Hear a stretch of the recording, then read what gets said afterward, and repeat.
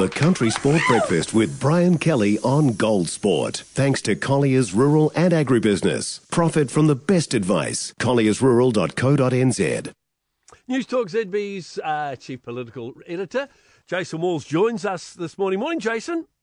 Good morning. I guess the big word today, it's a three-letter word, it's been tax. It's been what the government's been talking about all week, hasn't it? Well, yes, taxes are really the word on everybody's lips. This report that came out on Wednesday from the IRD about just how much tax the rich are paying. And what it essentially showed is something that most people probably already knew already, was that the rich were finding ways to avoid paying lots and lots of tax. I mean, the way that they do this essentially is by finding areas where their income will be taxed less, such as capital gains. And of course, no one's surprised about this, because if you're a rich person, you've been doing this for as long as money has existed. You find ways to avoid paying more tax. And the government basically commissioned this report and found, yes, this is exactly what's happening. But then they couldn't say that they were going to be implementing any new laws based on what was happening here. And then the next day, Chris Hipkins stood up in front of a business audience, did a pre-budget speech, where he said that there wouldn't be any tax increases to pay for the cyclone recovery or any capital gains tax in this term of government or anything in the budget. So that was pretty expected. I mean, he's always been saying that the 2020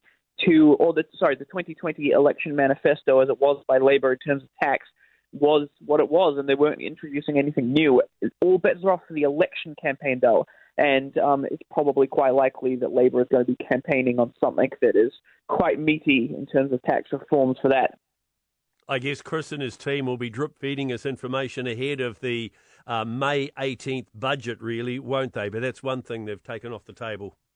Yeah, I mean, what we have now is we used to have just the budget day, and then it came the budget week, and now it's the budget month where they drip-feed information in the interim and make all sorts of pre-budget announcements. So we'll look out for anything of interest in the next couple of weeks.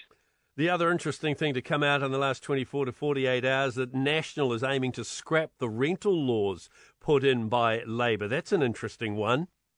It is. They're looking to get rid of the no-cause tenancy terminations, and essentially saying that this has put people off, or this puts landlords off giving people a chance, people that wouldn't often get a shot when it comes to the rental market. And of course, this is something that's caught the ear of the Labour Party, and in quite a rare press release, they came out swinging, saying that this is a cold, callous policy by National, and it's just you can't trust National on its housing policy and its record. So it's all in full flight in the election year. You don't usually get press releases from Labour attacking the National Party. Usually, the government just kind of gets on with governing and lets the opposition be the opposition. But you can always tell when things are ramping up when they start attacking each other like this.